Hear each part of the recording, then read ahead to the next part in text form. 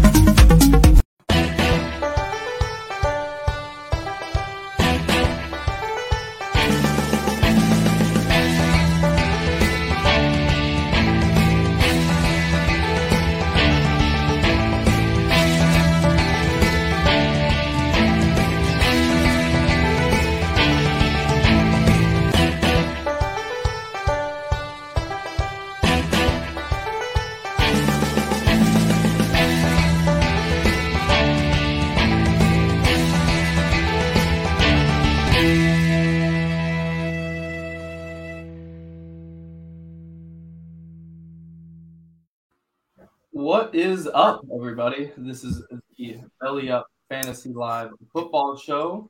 Of course, as always, I am joined by Justin Herrera, SemtexMex93 on Twitter, Chris Dowhauer down in the bottom. And, of course, I'm your host, Adam LaRue, at LaRue Adam on Twitter. What is up, gentlemen? How are your NFL weekends? How did you feel about week 8? How did your fantasy teams do? How are we doing today? What's going on? Yeah, so fantasy team-wise, not so wonderful. Lost in both my major leagues, including one of those leagues to Dan, my fellow co-host of the Fantasy Football Show, by 1.5 points. I'd like to thank Patrick Mahomes for that, for allowing Tyreek Hill to outscore you, because he had Tyreek Hill and I had Patrick Mahomes, and yeah, that's where it went all wrong. I also had Darrell Williams on both my teams. Another reason I fell short. I lost by about 7 points the last game. That touchdown would have been nice to have, but some verse Derek Gore, not Frank Gore, but Derek Gore popped out of the blue somewhere and got some yards and touchdowns. Yeah. Or a touchdown, I should say. I heard that Frank Gore had changed his name to Derek. When I read the box score, I almost lost my mind. I was like, where the hell did Frank Gore come from? Did Adam Gase come back into the league somewhere on the Chiefs, and I didn't know about it? Watching that offense, what also looks kind of like that was bad Monday night.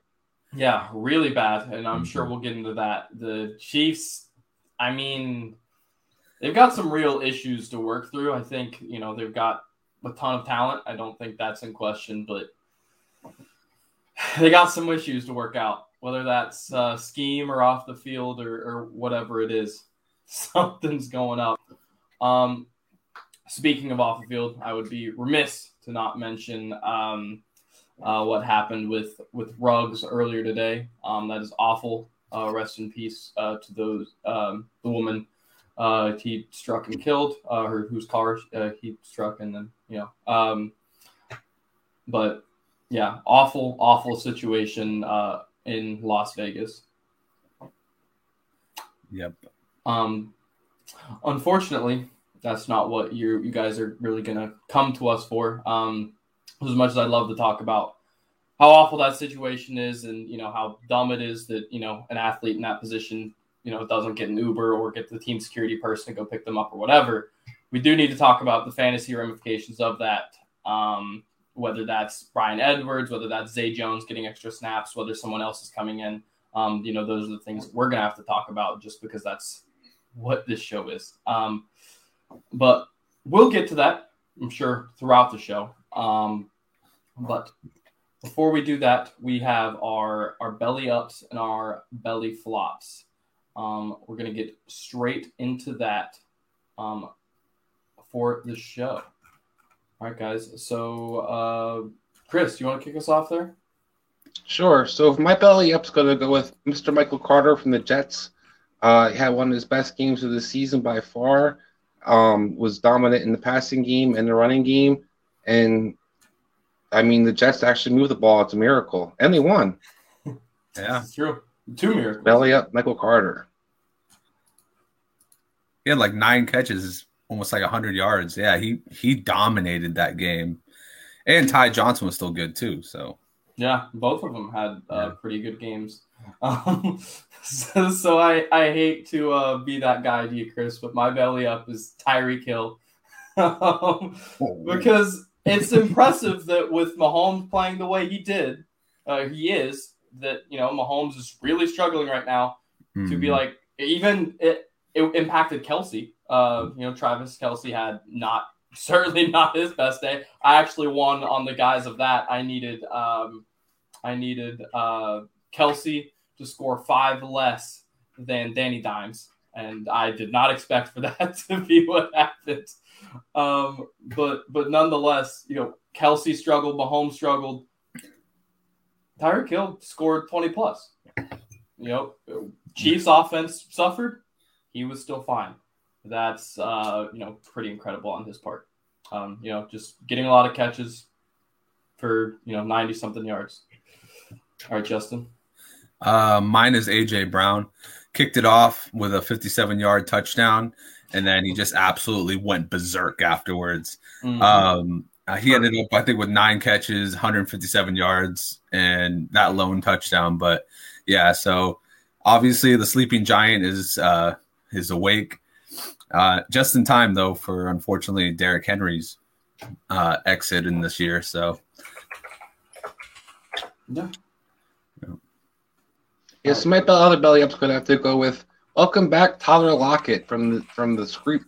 I had no idea what was going on the last few weeks. You've been awful, but Tyler Lockett got back into his dominating self, had his big game. Granted, it was against Jacksonville, but you're excited to see anybody Geno Smith can get the ball to, particularly Tyler Lockett, who's been basically struggled since week 2 in the injury he kind of occurred. So hopefully he's back and healthy, and maybe he can be productive again for you in fantasy. Yeah, absolutely. So my second guy here is he was a popular pickup off the waiver wire, get a start out of him guy last week. He did not put up the flashiest numbers in the catches or yards category, but Randall Cobb got you 2 touchdowns, so that's all that matters. 3 receptions, 15 yards, 2 touchdowns. That'll still get you your fantasy points. He was just due to the situation with the Packers receiving group. A lot of guys picked him up, expecting him to just be a volume guy just because, no Devontae Adams, no MVS. There's just no options. He didn't have that great of a game really outside of the red zone, but where it mattered, he got the ball. So kudos to him and kudos to the managers that threw him in as a flex or wide receiver option this week. Yeah. My last one is going to be another guy who scored 2 touchdowns. And no, it's not James Conner who did it in that game and was equally useless. But it was the Colts wide receiver, Michael Pittman.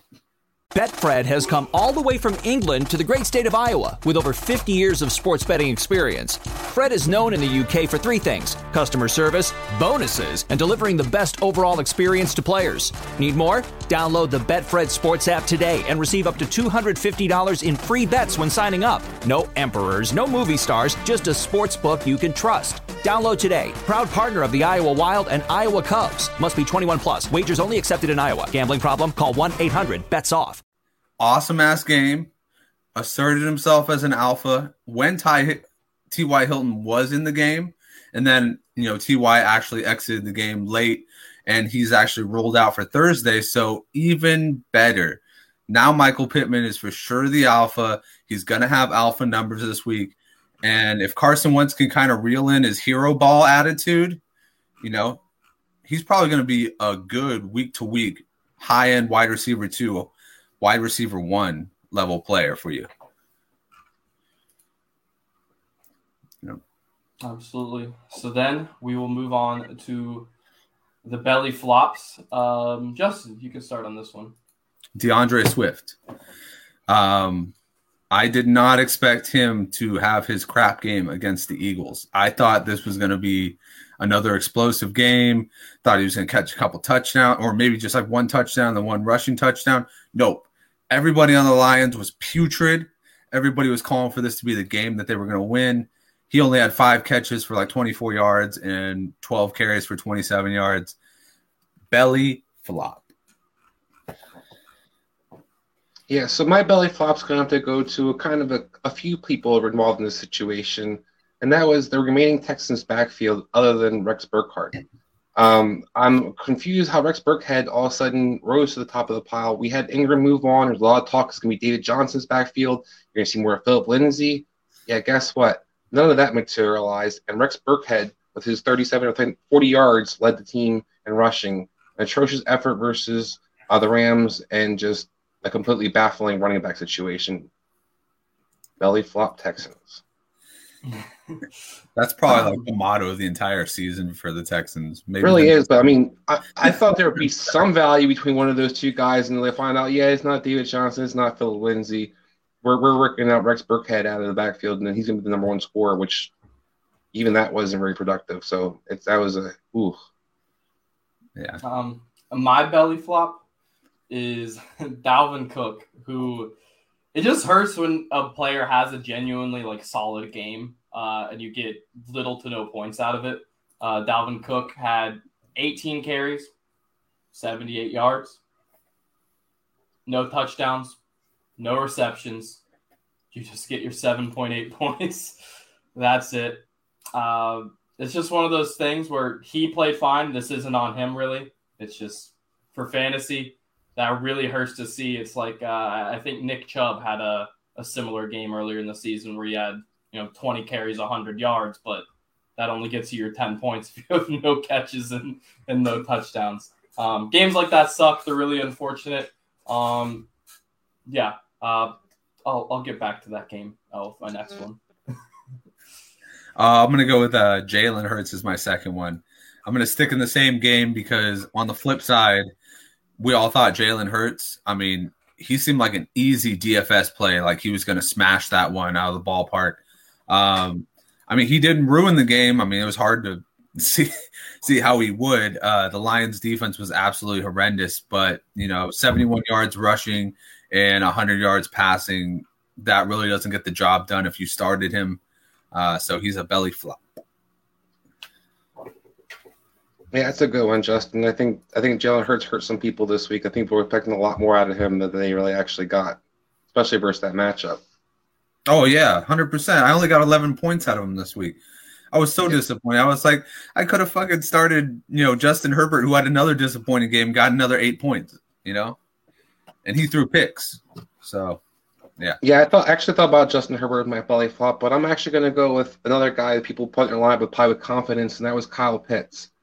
Kyle Pitts was, the new flavor of the week in Atlanta, had come off back-to-back 100-yard games, rolled out there versus the Carolina Panthers, who've been getting kind of lit up lately in the secondary, and did absolutely nothing for you guys. I think 2 touches for 12 yards. Not what you're expecting out of your number one receiver now with Calvin Ridley possibly out for an extended period of time. I like that. My final one will be Justin Jefferson. That game just kind of led to a lot of disappointment for my fantasy lineup in particular, but also a lot of people's. Definitely roster both Justin Jefferson and Dalvin Cook on the same team. I was definitely in a lot of pain when this wasn't the high-scoring matchup that most of us expected to be. Of course, the pace was much different, not having Dak Prescott. But that doesn't excuse the fact that, Kirk Cousins he's so weird, man. He really does just play down to the level of the opponent, no matter who that opponent is. Especially at home. Yeah. It's better on the road, and by far. It's weird. Yeah, it's just so strange. It's like, I don't know. It doesn't matter. He could be playing against Mahomes. He can be playing against Cooper Rush. He will play like that other person all of the time. Well, I guess you wouldn't really want to play like Mahomes right now. But I digress. 2 receptions for 21 yards. Not really cutting it for Justin Jefferson, but also the 4 targets from Kirk Cousins. That's not cutting it either. So we're just going to call that a bad game, call it a wash and move on. Justin Jefferson stays in your lineups, but that one, it hurts. It really does hurt. So with that, it's our top takes of the week. Real quick. Yeah. I know we didn't talk about who Belly Up voted for this week for the player of the week. You're but right. I just want to shout out somebody who hopefully nobody started this guy in fantasy, but who had Mike White leading the league in passing yardage this week? We expected Mike White to have 3 touchdown passes. Wow. Yeah. Shout absolutely. out Mike White. I think the only person was that one guy who I lovingly share a state with, the one guy in New Jersey that bet him to lead the league in passing yards. $125,000. Yes. So that guy, he's my pick for player of the week. No, but seriously, the winner of that award is, and thank you for reminding me, is Michael Carter. So the other member of that Jets offense and who you mentioned earlier, had an absolute monster week. A lot of surprise running backs had some really good weeks that we didn't really necessarily get to talk about. Yeah, a lot of surprise monster running back weeks. But I was getting ahead of myself, but now we really will get into the top takes from the week. So I'll go ahead and start here. And this is just kind of a tip, I guess. Keep in mind that in most leagues, the trade deadline for your fantasy leagues coming up in the next, say, week or two. I know most of my leagues, it's around week 10. We're starting week 9, so we've got, 10 or so days, to fire those off.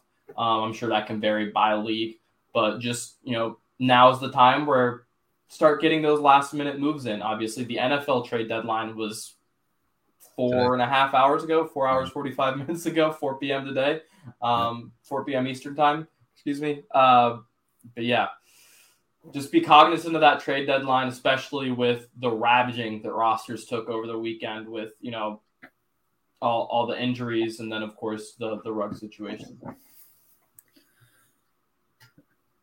So I'm going to say my fantasy take is don't spend all your fab on somebody like an Adrian Peterson. I know it's late in the season, kind of getting running back hungry. Kind of to Adam's point, trade deadline's coming up. So maybe look to make a trade for somebody who's been kind of struggling a little bit. Maybe go out and see if you can get a trade for like maybe a Clyde Edwards-Helaire who's coming off IR.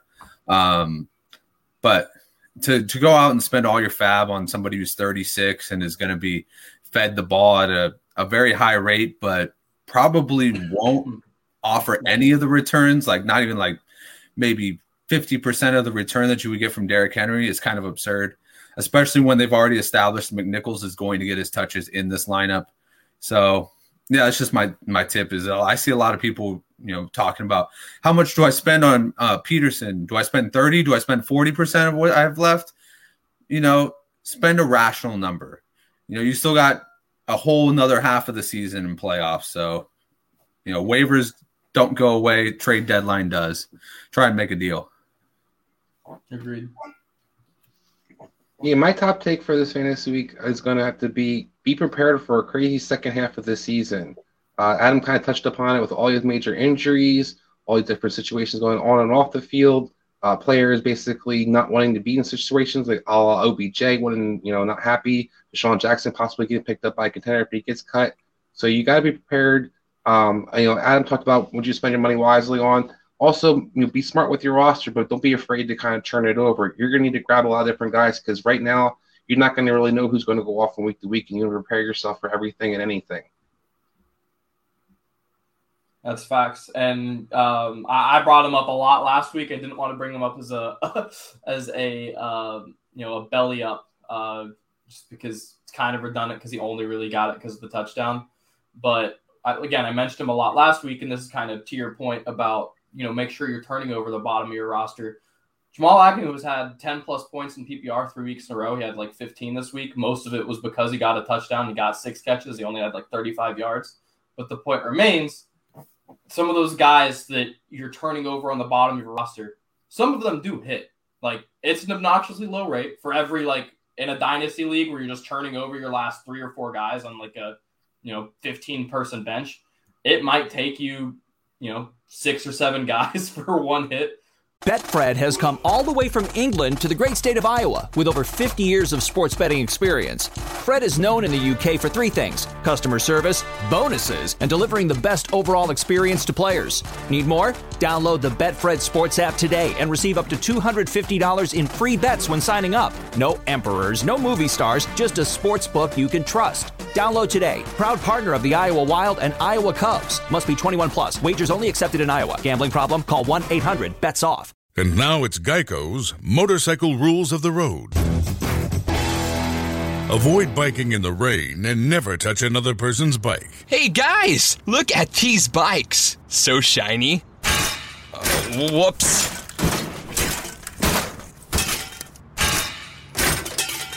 I'm gonna leave a note.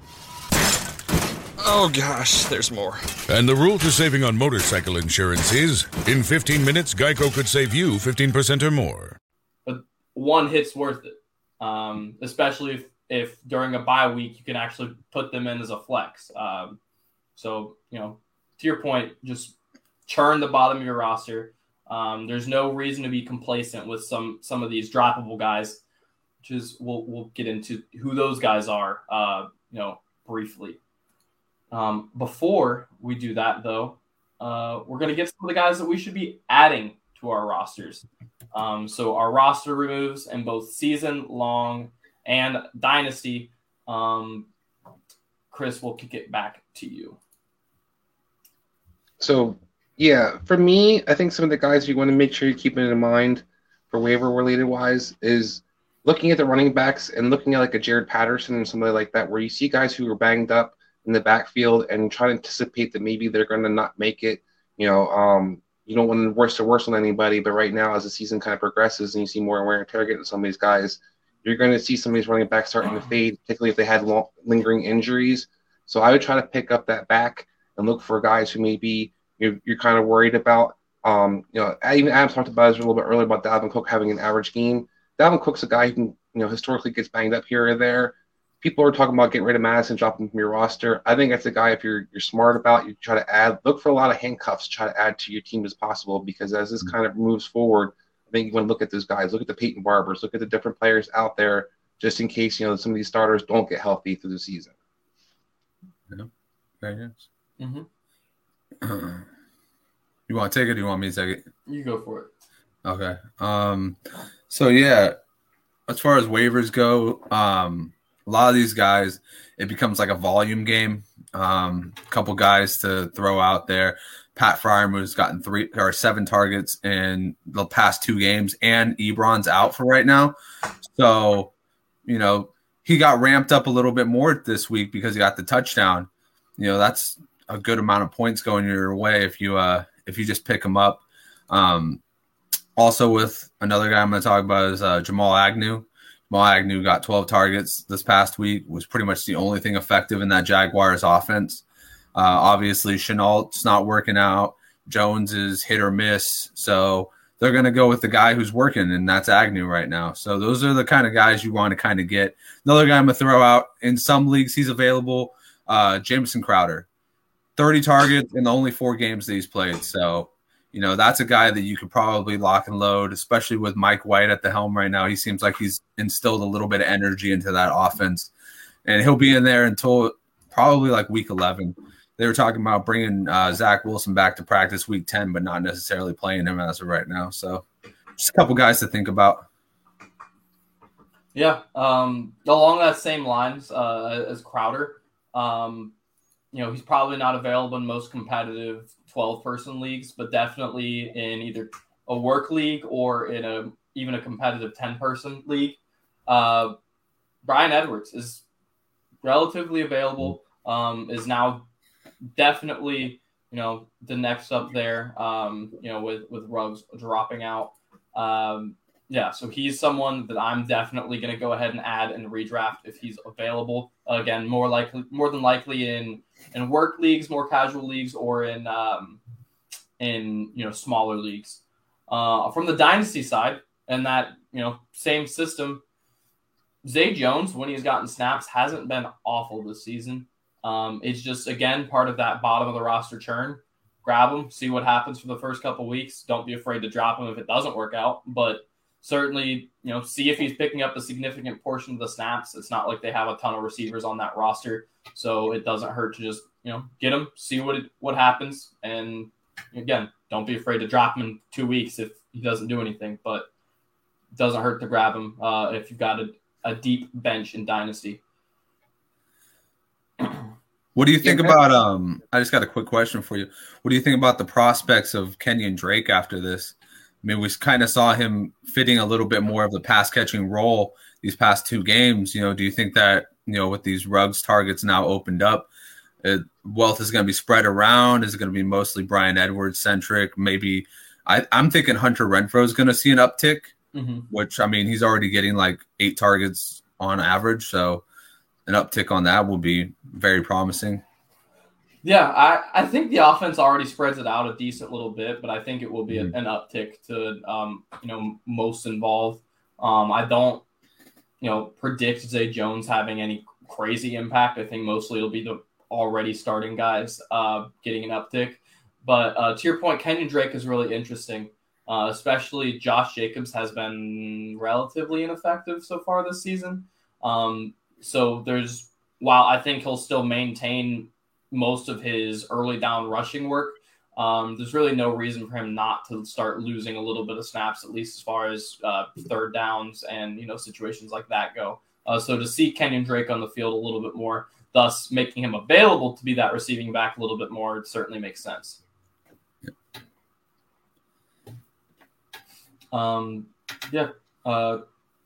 You want to go around for our second round of ads? Yes, I'm going to go with the Boston Scott and the Eagles backfield. I regret myself not picking him up this week. I kept thinking he was going to be. I got worried about the Jordan Howard usage. Jordan Howard did want having 2 touchdowns and being involved in this game, but I think Boston Scott has a safer floor in that backfield. It's obvious that Kenneth Gainwell is not the guy that they want to move forward. This situation reminds me so much of the Colts backfield last year. Boston Scott is the Jeff Wilkins. As soon as he's out there and actually playing, he's probably going to get usage because he actually throwing the ball and runs the ball and isn't taken out in goal line situations. Gainwell seems more of the specialist back where he's going to only catch the ball, and Jordan Howard seems to have the short yardage role a la Jonathan Taylor early in the season last year for the Colts.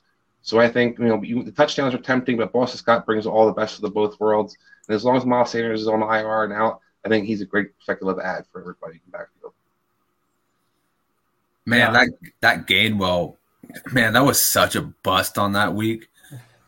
Oh my God. It was. That burned a lot of people. And that running back group was wild to see Boston Scott and Jordan Howard popping off.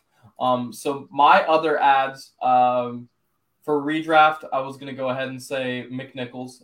If I'm going to get a Titans running back, it's going to be him in redraft. And then as far as Dynasty is concerned, I think we all have an assumption about which way this is going to go, and I think that assumption is probably correct.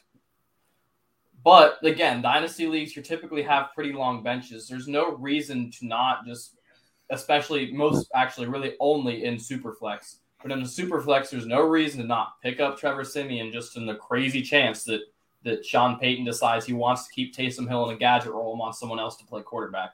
It's not like Taysom Hill lit the world on fire when he played quarterback last season. Better than Trevor Siemian. Again, don't get it twisted. I think Taysom Hill will likely be the starter. But crazier things are happened. It doesn't hurt, especially if you have someone, that you don't really need to be giving that roster spot to. It doesn't hurt to have the upside of a low-end QB2 on your bench for Superflex, especially a lot of buys are coming up on the next couple weeks. Yeah.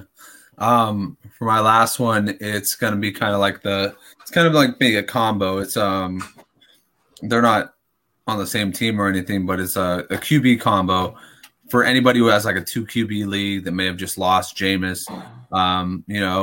Like you said, Trevor Siemian or Taysom Hill are both seemingly good ads at that point. I mean, the offense seems to be flowing regardless. It might not be near what it could be with Jameis, but people are going to get their touches in that offense.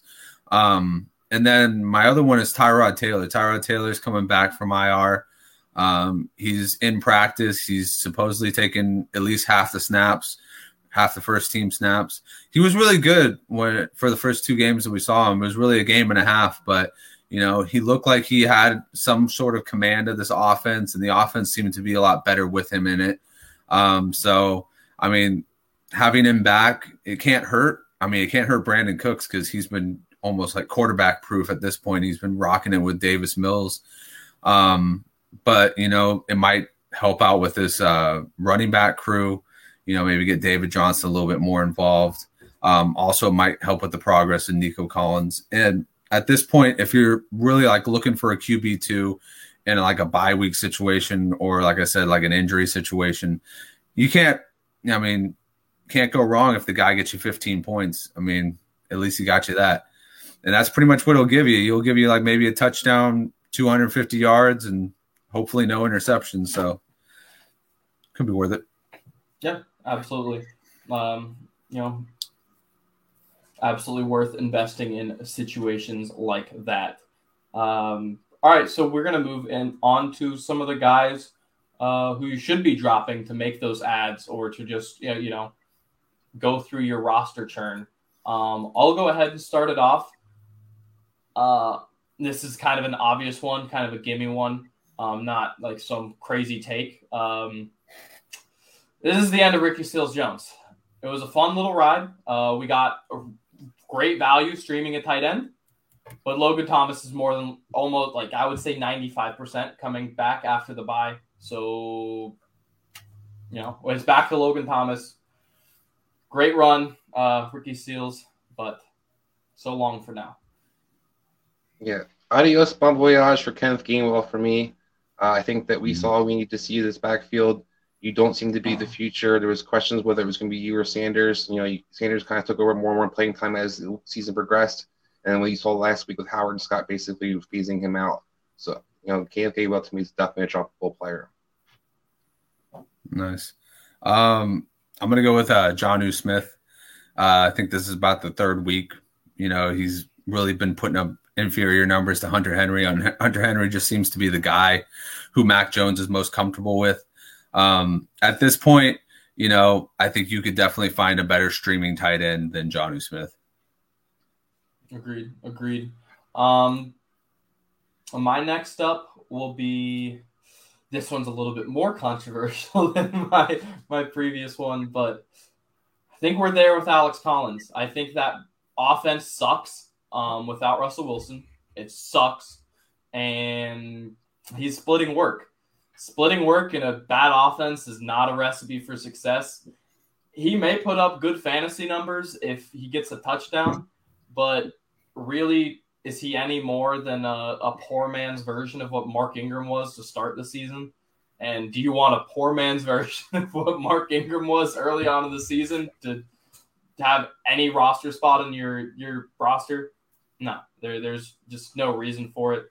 I think games like this past one where he played fine. This isn't an indictment on Alex Collins. He had 10 carries for 44 yards, 4.4 yards per carry. That's good. But if you're going to be splitting your carries with Rashad Penny and DJ Dallas and Travis Homer's going to get a couple catches and you're not catching any balls, like, if you're not ever going to catch the ball out of the backfield, then your only value is really touchdowns. And I'm not going to trust you to get touchdowns if the offense is barely getting any in the first place and you're only getting half the carries anyways. You're not getting the volume to really get those touchdowns. So I'm done with Alex Collins. Yeah, and Chris Carson could possibly be back in Week 10 they're talking about after the bye as well, so I don't disagree with that at all. I'm going to stick to the tight end position. Justin kind of was talking about the tight ends earlier. And for me, I think it's time to say goodbye if you still have him for some reason. Jared Cook, I keep hearing that he's going to have his good game for the Chargers. You can never guess when that game's going to happen. You're never going to be able to play him with confidence. I think Parham's the better physical player in reality, so I think there's only inevitable he does take his job in dynasty leagues especially. But I think in standard leagues, I think Jared Cook his time is over. He had his little spurt early in the season. That's usually all you're ever going to get from this guy. Don't hold on to him and wait.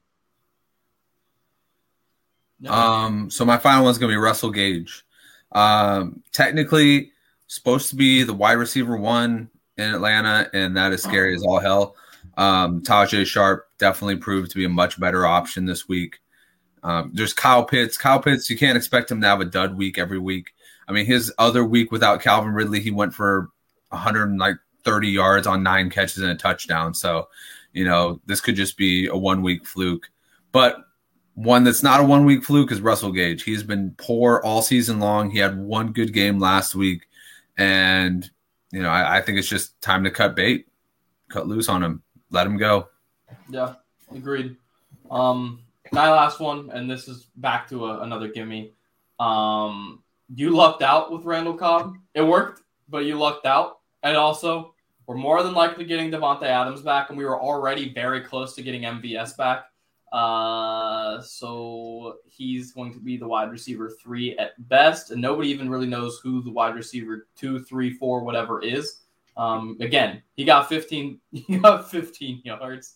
You lucked out with the touchdowns. Worked out. I respect the process, but that process is gone, and so is Randall Cobb.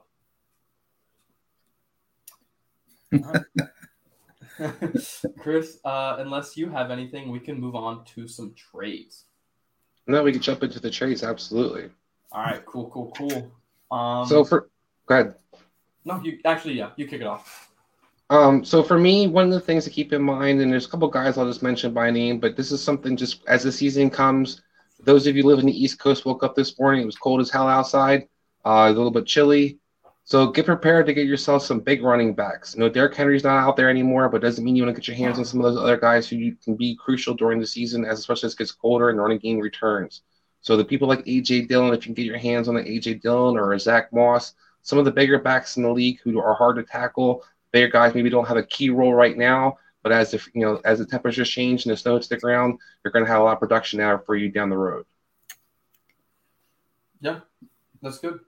Yeah. I think one guy to target is Nick Chubb, coming back after an injury. Didn't have the best week, didn't have the worst week, but it's not what we usually expect from him. The Browns always do a really good job of kind of easing him back into it. They kept Ernest Johnson around, kind of used that as something like a leverage pool, like, oh, he's not going to put up as much numbers because the Ernest Johnson's there and then Kareem Hunt's coming back. Try and get yourself a trade for him because, like Chris said, you need running backs. Everybody needs running backs, but at this particular point, running backs are falling off like crazy, and you need to have as many as you can. So load up, try and get Nick Chubb on a cheap price. If you got an excess of receivers or tight ends, see if you can get rid of one and put Chubb on your roster. I desperately need some running backs. Desperately. Oh, bro, I got Taylor and Gibson as my starters, and Gibson's done right now for the bye week. I'm going around my entire league going, come on, man, give me something. Literally anything, please. I have the all injured backfield. I have Montgomery, Hilaire in both those leagues, and Christian McCaffrey. Tell me about having running back situation. Yeah. I started Darrell Williams and Herbert. That's what I have to start my backfield most weeks right now. Yeah. That's tough. I one of my money leagues, I was there for a little bit to begin the season when both Dalvin Cook and Joe Mixon were down for a couple weeks. I was in a lot of pain. That league, and those things might be related. I have now gone from 1-4 to 4-4 now that those guys are healthy. For me, as far as trades are concerned, Dalton Schultz is a really intriguing target to me. Dak's going to be back sooner than later, and really his performance hasn't really fallen off. Cooper Rush just didn't really get the ball to him very well. He got 7 targets, just only 2 receptions for 17 yards. Obviously had the bye a week before and had been on this streak before that. He still seems to be the dominant tight end. Again, 7 targets. I'm not concerned about him at all. And it's been 2 weeks without any type of performance, and one of those is the bye. Really, I doubt that many owners are panicking with him yet.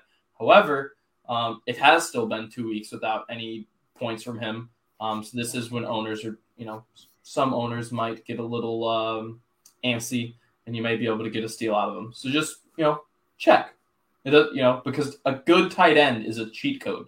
I mean, the drop off in that position is nuts. So you can get someone like him who can get you, even if you say he gets 13 a week, that's so much better than, say, 10th position, that it's just worth it to go make a move for him. Yeah. No, 100%, especially with Waller not performing well this year. Kelsey's been a little bit dropped off. Hawkinson hasn't been the beast that we thought he was going to be. He's shown flashes. Yeah, and you're absolutely right. Go out and get somebody who's been very solid the entire season. Yeah. Back to you, Chris.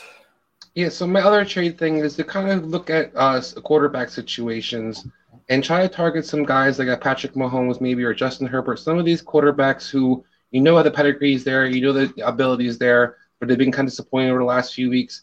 To me, it's always better to have a nice, good player as a quarterback option.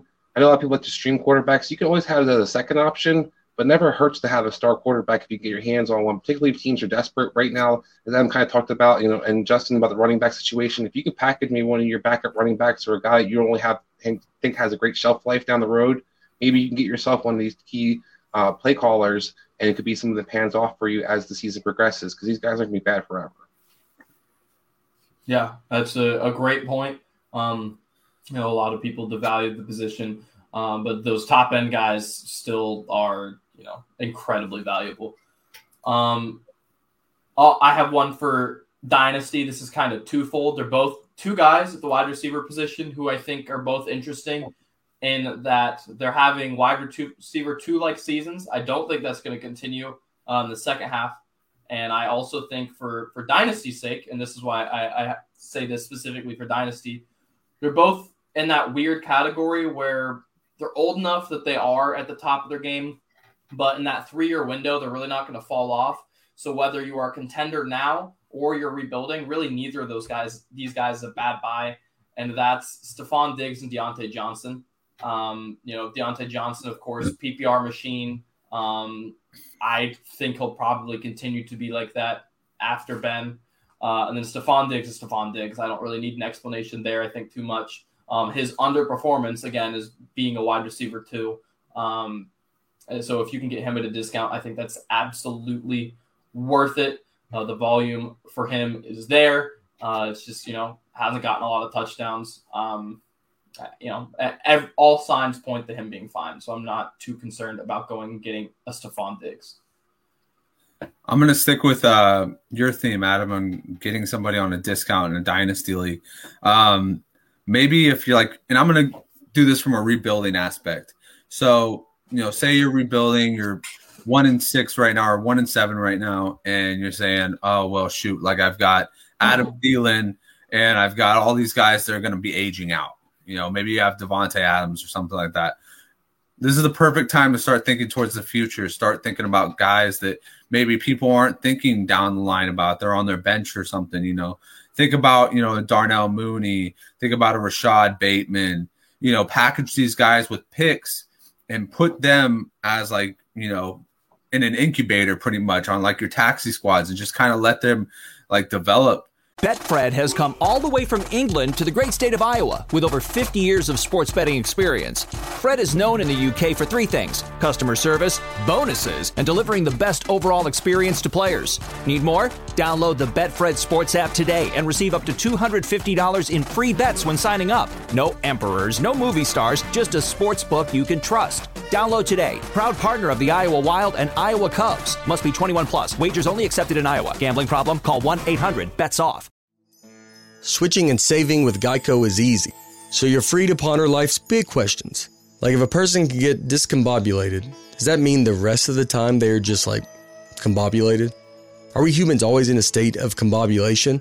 Until, of course, something dramatic happens and we are discombobulated for a while.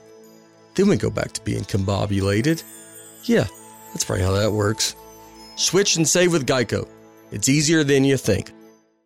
And, here's the thing. Next year, you're going to have a guy who's coming into his 3rd season, and Darnell Mooney, who's probably going to be the starter. You got Rashad Bateman, who's coming into his 2nd season, who's most likely going to be the number 1 out in Baltimore. And, you're not going to be as worried about, giving away an Adam Thielen, because at that point, even if Adam Thielen's good next year, you're going to have 2 guys that could be good for the next 3 years, like Adam's saying, kind of have that 3-year picture. So, what I'm trying to get at is start thinking about, in the rebuild, thinking about who you want for that future. If you see somebody who can have a 2-year future, maybe try and pawn him off to get, more of a stable 3 to 5 year future going forward. I like it. We have a question. And what do you think on Mike Williams for the rest of the year? I think that he didn't get good numbers against Jalen Mills. I really hate that. I think if he gets healthy, it still seems like he's hampered by that knee injury. If he gets healthy, I think that he should be, just fine the rest of the season. I think this was kind of a hiccup for the Chargers and Herbert. It's been 2 hiccups, maybe even 3 hiccups in a row here, but with a good quarterback like Herbert and, the talent that's around them, obviously Eckler kind of picked it up again last week. I think that this team will trend in the right direction, and that means I think Mike Williams will trend back in the right direction too. Sorry, I cut you off, Chris. No, it's fine. I think you make great points. I think that for me, Mike Williams is at worst a receiver 2 for the rest of the year. At best, you probably have a receiver 1. Let's not forget, other than like Cooper Kupp, there's not a whole lot of number 1 receivers who have a number 1 type of years this year. So Mike Williams, while he might not be the most consistent guy, has been one of the more consistent number 1 receivers out there. Adam talked about Stephon Diggs, talked about Adam Thielen. A lot of guys, Justin Jefferson, come off the 2-catch game. You have a lot of guys who've been giving you a lot of misses here and there. So don't panic on Mike Williams. Like I said, I think it works as a receiver 2. Still got a lot of receiver 1 potential. This offense will get scoring again. They got blown out 45-0 versus the Patriots last year. So I don't necessarily hate on what they did this past week because I wasn't really surprised. The Patriots kind of had their number in some senses. But Mike Williams definitely has bright days ahead. Yeah, to your point, if anything, it was an improvement over the Patriots game last year. So there's definitely that. Did we get through all the trades? Anyone have anything left there? All right, cool. So before we move on, we are going to go ahead and hit a read from our sponsor, Manscaped. It's football season, baby, and you know what it means? It means we're going for 2 here with the sponsors of today's show, Manscaped. Blitzing through hairs has never been easier, and it's time you join the 2 million men worldwide who trust Manscaped by using code BELLYUPFANTASY at manscaped.com for 20% off and free shipping. It's 3 and out the window with all of the trimmers. Now go tame that Wildcat offense. As the world is starting to open up, the Performance Package 4.0 from Manscaped is here to help you get ready. Inside, you'll find their brand new Lawnmower 4.0 trimmer, Weed Whacker ear and nose hair trimmer, Crop Preserver ball deodorant, Crop Reviver toner, plus 2 free gifts, Performance Boxer Briefs, and the Shed Travel Bag. The Performance Package 4.0 from Manscaped is the perfect package for your package and a key for a great grooming and hygiene routine. Make sure the boys downstairs are smooth like Tom Brady in the 4th quarter. Get 20% off and free shipping with the code BELLYUPFANTASY at manscaped.com. That's 20% off with free shipping at manscaped.com. Use code BELLYUPFANTASY. Stiff arm your pubes out of the playoffs this year with Manscaped. Those ad reads are the best. They are. All right. We've hit a fun time and that we get to start previewing some of these games. And we're going to start off with Jets-Colts, this upcoming Thursday night game. All right, gentlemen, be honest with me. Which Jets team are we going to see this Thursday? Is it going to be what we saw the rest of the year or the terrifying being that was Mike White last week? Yeah, I think Mike White kind of, so to speak, shot his load this past week because I think that when you look at this guy, he had a great game, played really well. He was captain check down, which was similar to what he had done the week before. That's why I was really kind of bolder on Michael Carter. A lot of people question that, including Dan this past week on our about PPR purposes. I said, look, this guy threw the ball to the running back constantly. It's pretty much what he did again. I think the difference is the Colts, because they actually can tackle pretty decently and they play the zone defense they do, where you can attack the Colts is down the field and being more aggressive. Where you struggle more so with is they actually dunking them and having them trying to get by those guys. So I think Mike White's not a guy that I'm necessarily super high on this week. I think we're going to kind of go back to seeing that older Jets team we've seen previous, because I think the zone is going to be a little bit more difficult to kind of be able to move the ball versus what they faced this past week in Cincinnati. Yeah, that's definitely a good point. With that, though, how do you feel about the backs again? Whether or not they'll have a chance to make some of the big breaks they did, at least in PPR, they should still be getting the ball, right? So, what do you think about that, Justin? Yeah, I mean, I would be playing Michael Carter this game just because, like you said, captain check down. It's not going to stop him. He's still going to do it, whether it's progressive or not. He's still going to do it. So, I mean, this guy, got Michael Carter 9 catches last week. And then I don't know how many he got Tyler Johnson, but, he had a decent game too. I don't think they're going to go anywhere rushing because that Colts defense is really stout up front. I mean, they were, manhandling Derrick Henry in that game. Obviously, we found out he had a broken foot afterwards, but still, that's a pretty impressive feat or foot. Pun intended. But anyways, yeah. So also, I want to look for Jamison Crowder in this game. Regardless of whether they can get it downfield or not, I think they're going to try and get Crowder at least 6-7 targets, and then if Mike White can continue to project his energy onto this game, because sometimes you just need to put somebody else in there, right? Sometimes you just need to mix it up a little bit. And, it works for other teams. And obviously some people come back down to earth the next week. Some people roll with it, Fitzpatrick-esque, for a couple weeks. So we're kind of going to just find out who Mike White really is in this game. I think on the flip side, the Colts got an ideal matchup for Michael Pittman going downfield. I know they wish they had Tyree. I was thinking Tyreek, T.Y. Hilton today or on that game.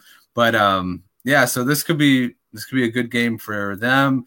Jonathan Taylor, I hope they unleash him. I don't know why Frank Reich decides to pull back on Jonathan Taylor.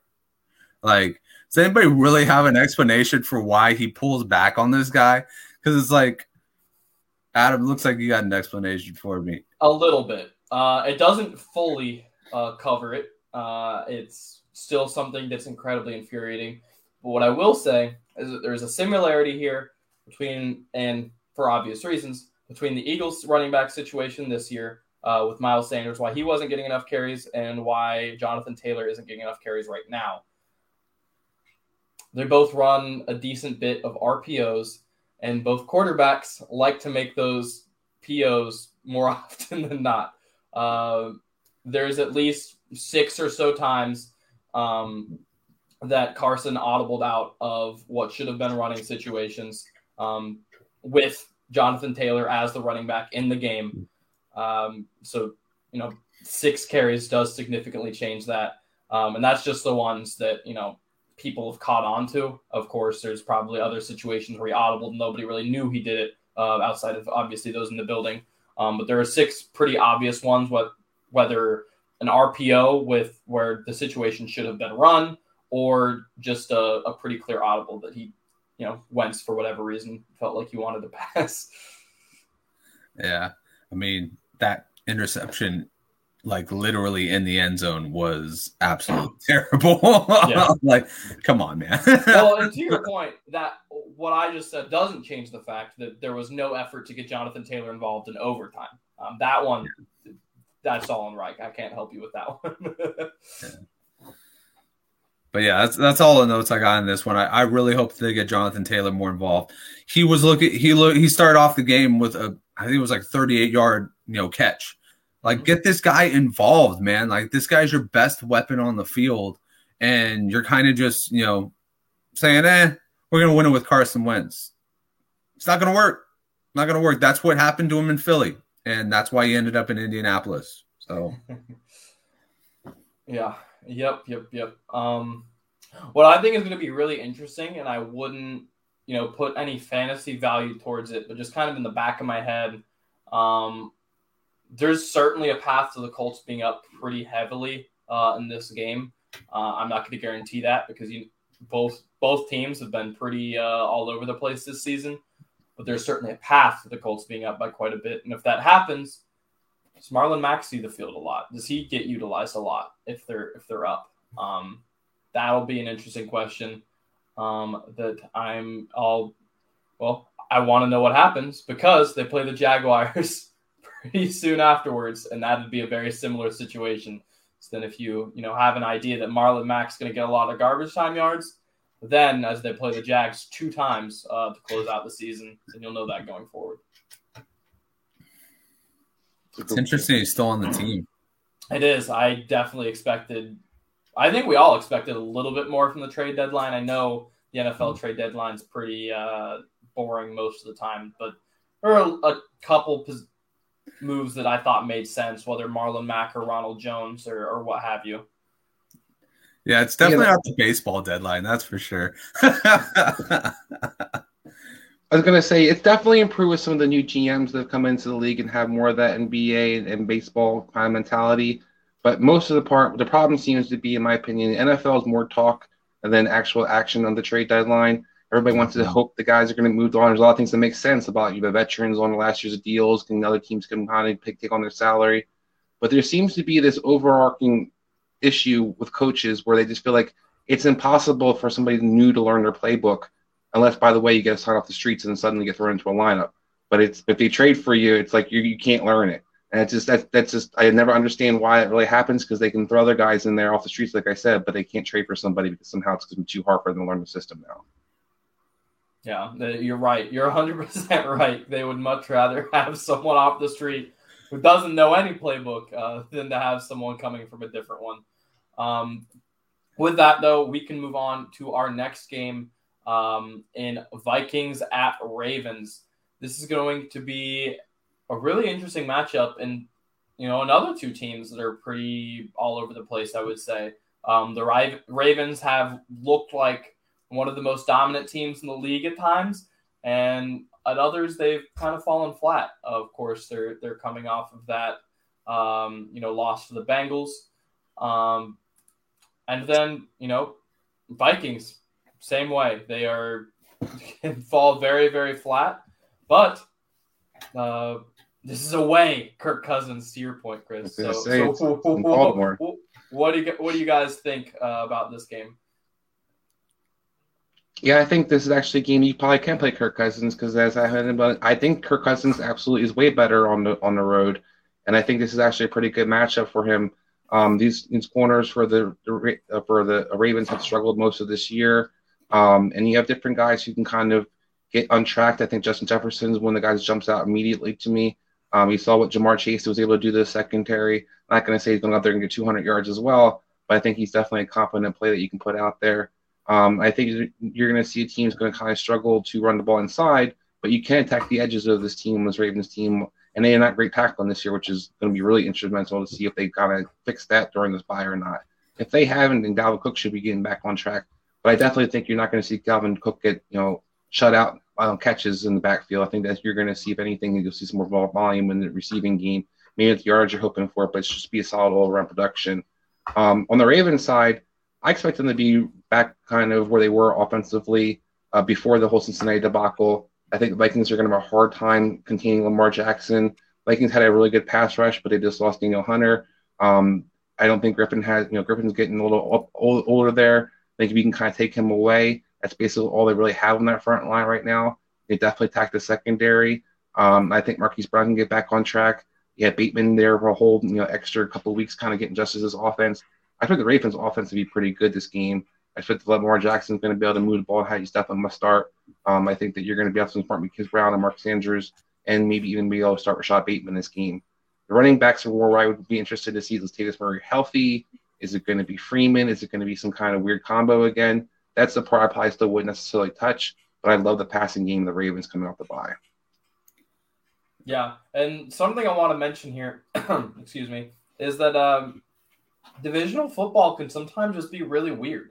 Football in general can be really weird, but sometimes you'll just see some bizarre outcomes in divisional games that you wouldn't really expect. It happens every single year, and it's just I'm not going to beat up the Ravens for that Bengals loss. It's just, I don't think they're that team. Now, they've been up and down at other points throughout the year, but I certainly don't think they're that bad. I agree with you. I see a bounce back for them here. That offense is pretty good, even if they are doing everything they can to scrape together a functional running back, despite the fact that Tyson Williams is running for like 5 yards per carry. Yep. Justin, do you have anything to add? Oh, yeah. This is going to be a Kirk Cousins 100-yard rushing game.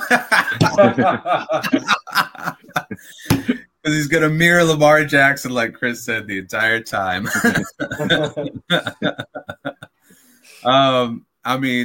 You guys pretty much covered it. I would want to touch on one thing. I think Tyler Conklin's been doing pretty damn good these past couple weeks.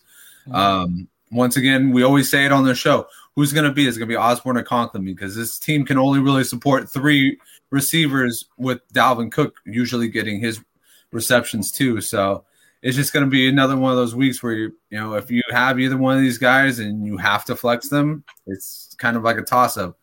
I think I'd more favor Conklin in this one, but, I think that easily could be a heads or tails. Let me ask you something, Justin, because this is where I think maybe a giveaway from at least my mind might be where it might be an Osborne over a Conklin this week. The Ravens love the blitz, and I expect them to kind of bring their pressure against this offensive line. Do you see that maybe being a reason that maybe Conklin has to stay back and kind of block more often, and maybe it is more of an Osborne opportunity this week versus, Conklin getting out in the field? I know tight ends have been pretty successful as the Ravens, but they've gotten kind of back into their blitzing ways of late. I'm kind of curious to see what your take is on that. Yeah, I mean, with that, you also have Chris Herndon to think about on that one. Chris Herndon's been absolutely, just there for blocking purposes anyways. I think that they've been trying to get Conklin as open as possible. And, blitzing, obviously, you're going to need that tight end to, cover it. But, like I said, this could easily be a heads or tails flip. I'm only going Conklin because of what I've seen in the past couple of weeks with volume. But reality is like either one of these guys could go off this week, and either one of them could do absolutely nothing. Both could do absolutely nothing in this game. But I do think they can both go off, and Justin Jefferson could do nothing.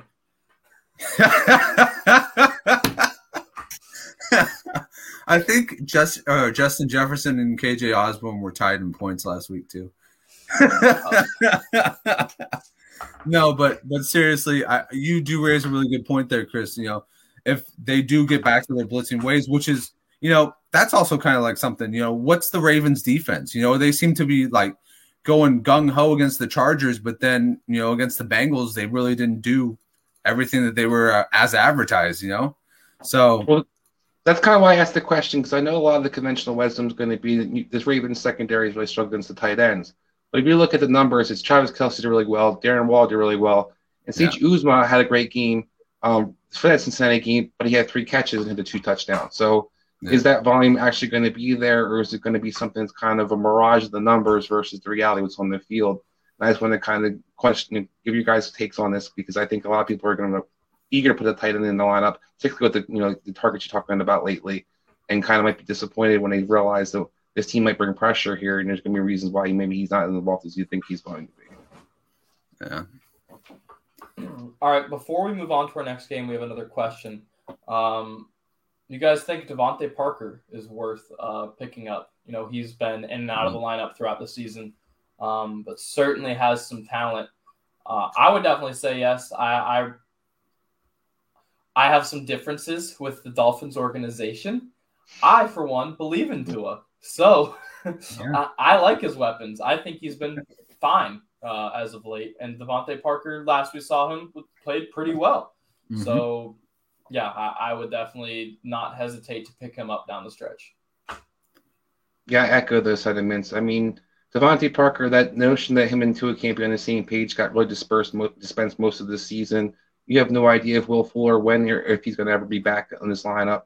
So Devontae Parker's still going to be a weapon. And you already saw last week with him actually returning, still not 100%. He was the alpha in that passing game. Mike Gesicki kind of took a background seat. Jalen Waddle kind of got faded a little bit.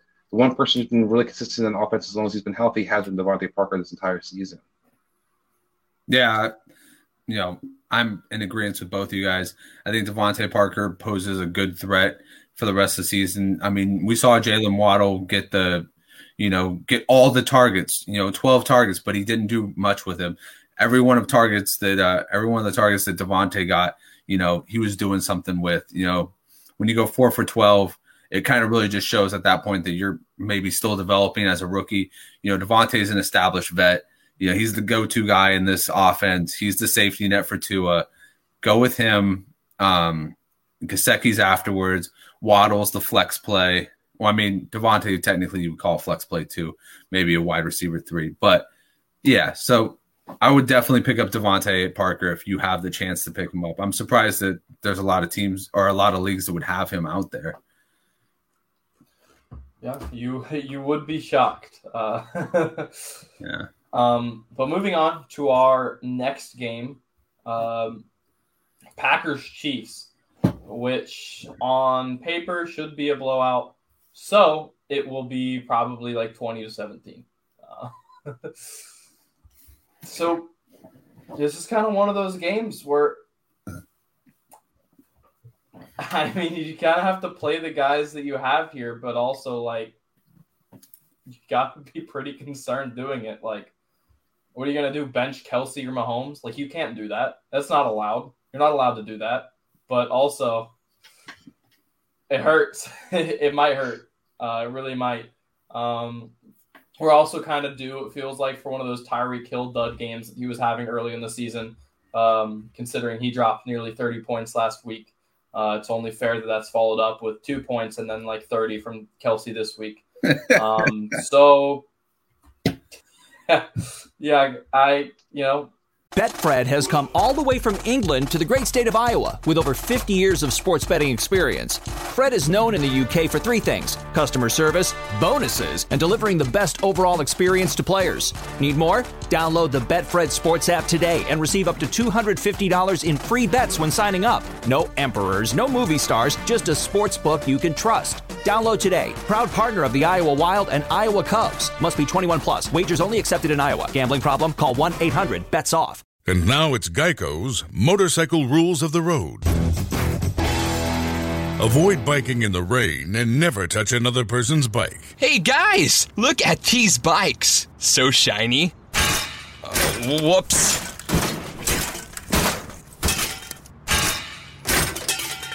I'm gonna leave a note. Oh gosh, there's more. And the rule to saving on motorcycle insurance is, in 15 minutes, Geico could save you 15% or more. It feels like every time we predict a shootout, it's going to be, like I said, like 2017. So, I don't know. What do you guys think here? Aaron Jones is a play. He's a play. I would even say A.J. Dillon's a play at this point. With that putrid-ass defense. Oh, my God. Devontae Booker was eating them alive last night.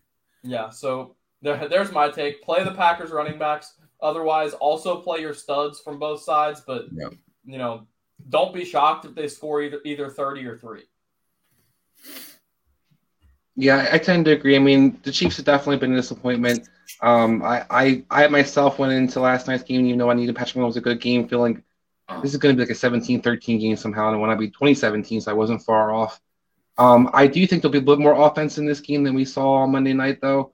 I think that, you talked about who to play, not to play. Of course, you have to play your stars, to play Kelsey, to play Tyreek Hill and Mahomes.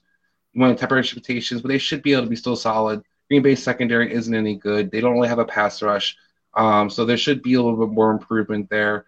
And then on the Green Bay side, I totally agree. I think A.J. Dillon is going to be a guy that you can throw in a flex option for you this week. I think that he, to me right now, looks like the more healthy, more explosive back in the backfield and a harder guy to kind of tackle. So I think as long as he doesn't fumble the ball, he should be out there being utilized, particularly against his Swiss cheese Chiefs defense. We saw how they kind of struggled tackling, similar to the Ravens have tackled this year. And then offensively also, I think Devontae Adams comes back, so it's going to be where you actually see Green Bay actually be able to move the ball more consistently in the passing game. I don't like any of the other kind of edge guys that you talked about. Randall Cobb to me is a no play, even though it's a good matchup on paper. I don't care if Allen Lazard comes back or Rand Scantling comes back. I'm not really touching either one of those guys. Maybe one of them could have a decent game. I think there's somebody you want to avoid. If you want to find somebody to try to stick in his lineup, maybe, or for one of these teams in your lineup, could be Hardman. Hardman's been pretty consistently as the number 2 receiver the last couple of weeks, especially in PPR leagues. He's getting that 6 catches, 60, 70 yards.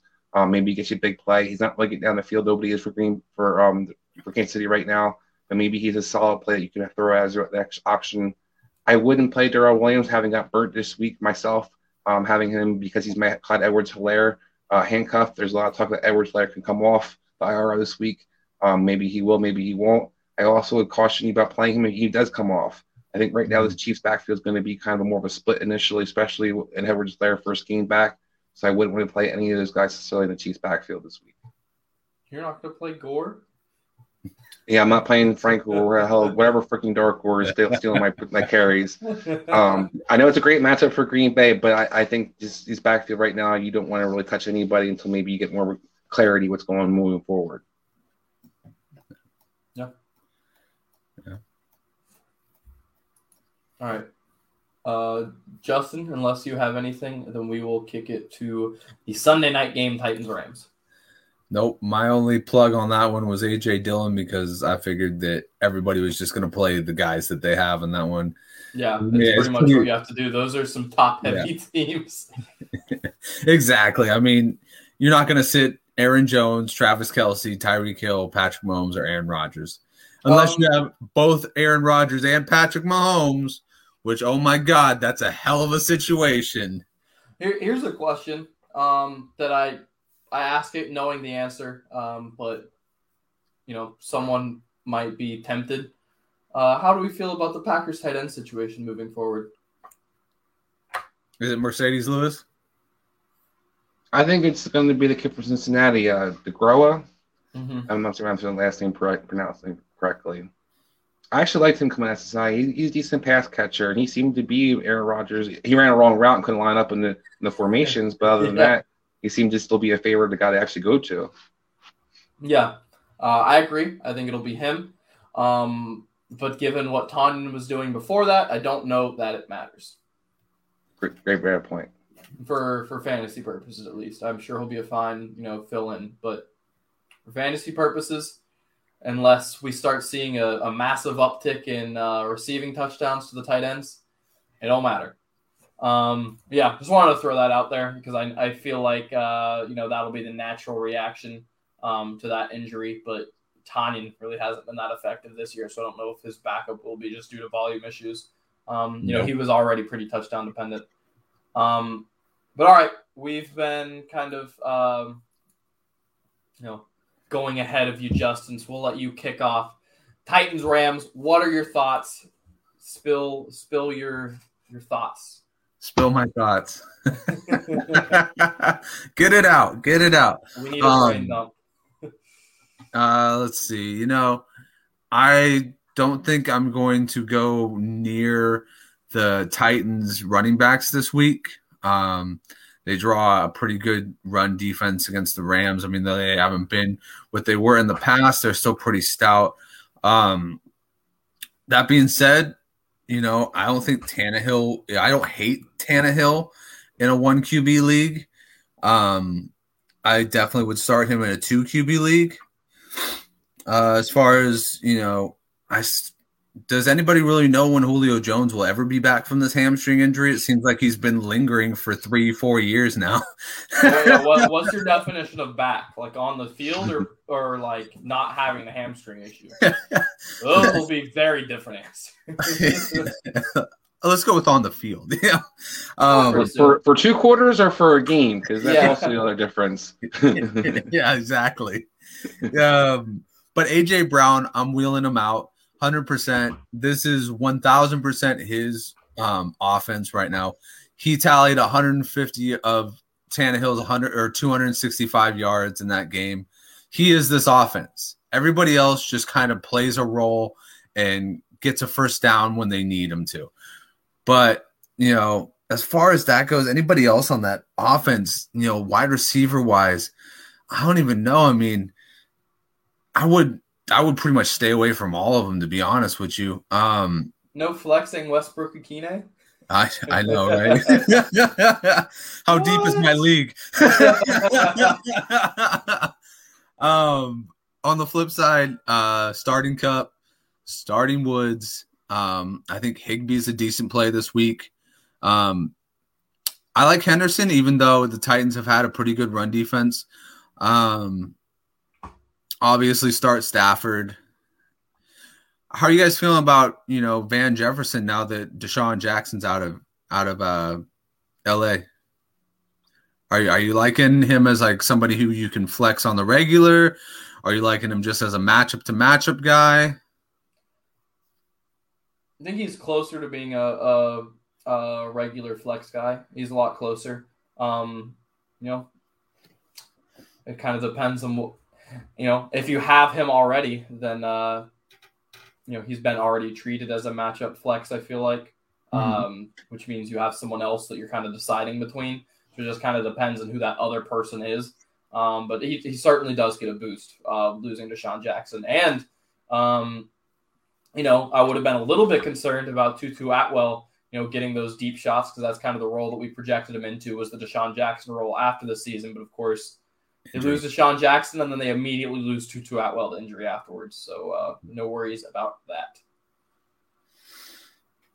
Yeah, for me, I think that it definitely has more of a floor. You're more happy or more content putting him in your lineup, but I still think he's a desperation flex for the most part. Like if you have to stick this guy as your flex option, you do.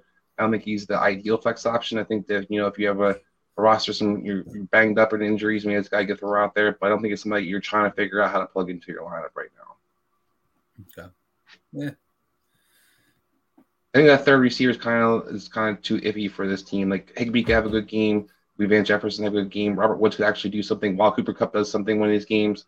So to me, there's too many different variables where they spread the ball a little too much around outside Cooper Kupp for you to kind of identify that third guy in this offense right now, other than the running back. Yeah, that's fair enough. And I mean, like you said, everybody's getting some. Higbee versus Van Jefferson is kind of like our Osborne Conklin. Yeah, I mean, it's a great comparison. A little more upside in this probably these two, but yeah, definitely good. Well, you never know who weeks can actually be. Very true. Yeah. All right. You can't imagine there is too much more with Titans Rams. I was going to say real quick, I'm a little bit more Lukaku on McNichols maybe. I think he is the play. I think he's more of a pass catcher, as people kind of alluded to, but he's not new to this offense. He does have a little bit more physicality to him. As long as he's healthy, he can be like a poor man Devery Henderson in a lot of ways. Darrell Henderson, actually, sorry. A lot of ways where he's going to get you some decent scrap yards. He's going to get you some catches. I wouldn't say he's going to go out there and kill anybody or go crazy. But this Rams team hasn't been great against running backs for most of the year. And I do think that you're going to see some of the pressure be a problem for Ryan Tannehill. I think it sets up that he should be able to tether the ball in this game. But you're going to see that their offensive line isn't good pass protection. We saw them the Jets actually were able to get a lot of pressure on him. So I wouldn't be surprised the Rams can get some similar pressure with Aaron Donald and adding an extra Von Miller to the edge. It could be really interesting for this Tennessee offense in general. So I think McNichols has that nice floor where you can get some checkdowns. He's going to have some opportunity maybe in game situations as the game progresses. And I think he's going to kind of be the guy per se in the backfield for the most part this week especially. Yeah, I do agree with that, like you said, especially this week. And I think part of that is even if Adrian Peterson does start taking a significant workload, talking about a 36-year-old that their first practice will be today, right? Tomorrow, today, tomorrow, probably, one of the two. Probably tomorrow. Yeah, so a 36-year-old there's a game Sunday. Their first practice will be tomorrow. I'm going to wager that he won't hit his full workload this week. So I think McNichols will probably get a pretty decent workload this week, especially, and we'll kind of gauge, what his role is going to look like in the post-Henry world. Now, I will say, and it has very little bearing on this game in particular, but I am just so sad that Darrington Evans is on IR when Derrick Henry goes down. It's so sad. Yeah. It's so sad. All right. But anyways, moving on to Monday night, a game that is sure to be packed full of fiery offensive action. So many fantasy points left and right. Bears Steelers. And boom. Wow. All right, boys. Although the way this year's gone, it probably is the shootout this week. I mean, it's just been a crazy last few weeks when teams are supposed to score don't, and teams like the Jets are dropping 31 points. So I mean, it's been ludicrous. Yeah. So with that, which team's gonna have a higher point total? Chiefs, Packers, or this game? I mean, logic says Chiefs Packers, but God knows right now. God knows, right, man. It's just at this point, whatever your first thought is as far as point totals go, probably fade that. But in all seriousness, there are a couple volume plays from this game. To your point earlier, Justin, Freiermuth, 7 targets last 2 outings. That's pretty solid. Of course, Deontay always gets his targets. Najee Harris gets a ton of volume, both in the receiving and rushing game. I would say that there's worse options in a 2 QB league than Ben, but not by a lot. It's true, but not by a lot. No, I said oof because I agree with you. So I was going through my waiver wire today, and Ben Roethlisberger was the third option behind Mike White and Taysom Hill, and I was like, oof. When you're behind the backups, as far as projected points, yeah. Yeah, it is tough. Very, very tough. So he is currently QB 28. He has played every game. So that's really cool. The highest points he has so far this season is a grand total of 15.22. Oof. So not exactly what you're hoping for out of your quarterback. Don't play Ben Roethlisberger unless you're desperate in a 2 QB league. But yeah, on the flip side from the Bears, I guess play the running back. That's about it. Chris, what are your thoughts? We haven't heard much from you here. Yeah, I mean, I definitely agree this game has all the signs of being pretty ugly. I definitely think you start out Harris. This Bears defense isn't the Bears defense that people think about for the most part, and they've been kind of really exposed over the last few weeks. If there's any chance that Khalil Mack does not play again, I think you're going to be more confident sticking in maybe so there's possible you maybe possibly Ben Roethlisberger in a 2-quarterback league because the Bears without pressure, they have no Hicks right now. Robert Quinn's not the key guy. Their secondary is not as good as it used to be. I think Deontay Johnson's in a smash spot right now for this game. I think he's going to be a really premium for this secondary to be able to cover. I like Jalen Johnson, but he doesn't follow you around. He kind of struggles with guys who are quicker. Claypool is kind of still going to be a hit or miss because you never really know if you can get the big player or not or be involved enough. But I think you can start Deontay Johnson as a guy who I think is a must start. I think Ben's consideration. On the Bears side, I agree Herbert should be the guy. You saw, although people had him kind of being the alpha back already, Daniel Williams did start last week, but Daniel Williams got hurt again. So there's probably good chances it's going to be Herbert. And it was kind of watch injuries, how they kind of progress, because Daniel Williams isn't going to be forgotten about necessarily in this offense. Don't read too much into the Justin Fields breakout, quote-unquote, game. He threw the ball better. He did run the ball a bit more. Two things are going to change this week. Number one, Matt Nagy will be back on the sideline, so that's going to be much a number one strike against him and his opportunity. Number two is this Steelers front seven is pretty good, particularly a guy named Watt. They can come off the edge, and he's going to give this Bears team a hell of a lot of problems. You saw what the Cleveland Browns were able to do to this offensive line when they were able to kind of get edge pressure.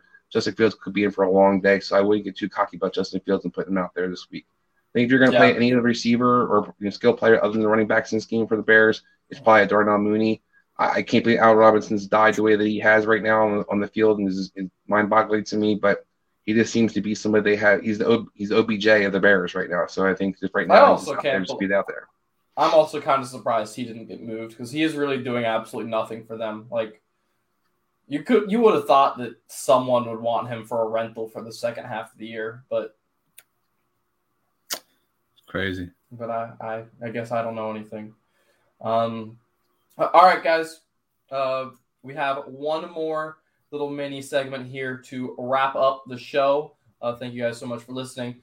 All right, squad, who are your underdog, your under the radar plays the week? Who are the guys that if you're in a pinch, you think you can go grab them off waivers right now, plug and play. Let's get right into it. Chris? So I think a guy that maybe has some secret upside, especially when it comes to PPR leagues, it might be Elijah Moore. I've been beating Elijah Moore drum most of the season and kind of disappointed, but that's Adam's guy. I think you saw him be actually involved. He has 6 targets, had 6 catches, which is like quadruple his efficiency for the entire season combined, basically. I think you're going to see him that he's going to be utilized, continuing to be in his passing game. Corey Davis probably will not be back, so Moore will be the kind of the guy they look for. And you've seen this whole entire season that Colts secondary has struggled against speed guys, particularly quick speed guys on the outside. I think Elijah Moore could be one of those sneaky guys you can get in your lineup this week. Maybe hands out for you. Yeah, I like it. I'm going to go back to the same well that I've been in for 2 weeks now. I'm riding Jamal Agnew until A, he stops being available in leagues, or B, he stops getting like 10 targets a week. It doesn't matter if his efficiency is utter garbage. He's getting the ball so much. Like, they're making it a point to use him. And it's because he essentially has the role that Laviska had when he was in the slot. Laviska's now out on the outside because of the Chark injury. But somehow Jamal Agnew's doing it slightly better and getting more targets. So one, that's incredibly unfortunate for Laviska, both to get taken out of the slot and also that you're getting outperformed by a kick returner. And B, great for Jamal Agnew. I mean, that's been an incredible revelation. So yeah, I'm definitely going to go ahead, and if I'm desperate, I will plug and play him and feel safe that my floor is him getting 7 targets. Nice. I'm gonna say Pat Freiermuth. There's only a few guys on the tight end side that'll get volume consistently and have a chance to, pull out a touchdown or pull out some solid yardage. And most of them, top 5 wise, haven't been doing it consistently all year long, or they've been injured. So if you can get somebody who's just outside like the top 15, but has a chance to really creep in there by the end of the season, why not? And with Ebron being down, the longer he's down, the more chance that Freiermuth has to lock up this position going forward. So I think at 8% rostered rate right now, there's a good chance that he's available in your leagues. That feels like a very good chance. All right, guys, that is it for the show today. Thank you guys so much for joining in, and being engaged with us. We really appreciate it. Justin, what are you working on this week? So I already got my waiver wire out this week. What's up? All right. What are you working on / what have you gotten out? Yeah, there you go. So I got my waiver wire out this week. I'm really going to try and hit the DFS this week. I've missed it for the past 2 weeks, but, I'm going to really try my hardest to get it out. And then, hopefully I go back to start sits next week. I traded off with Kevin Wilson this week, so hopefully he gets back to waivers. I get back to start sits because I really enjoyed my start sits. All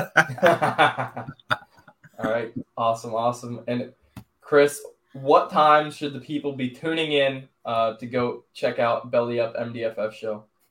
Yeah, so check us out. I mean, we are on 5 days a week. Dan more so than me, but on Wednesday nights we'll be on. You jump on around 9 o'clock, take a listen.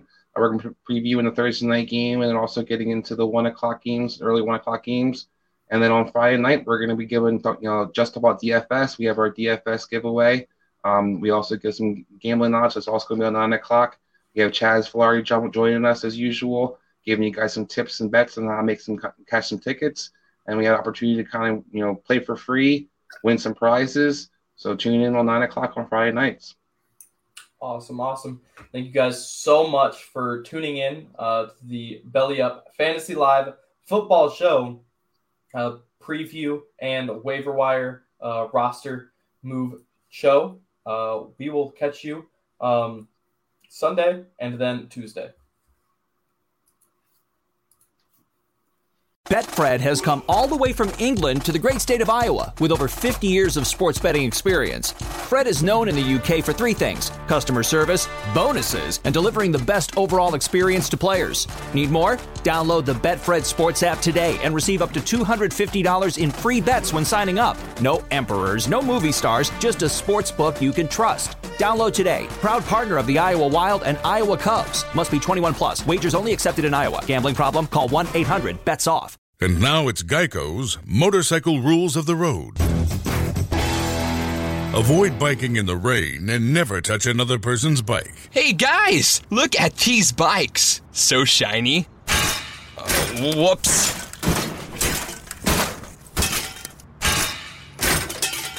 I'm gonna leave a note.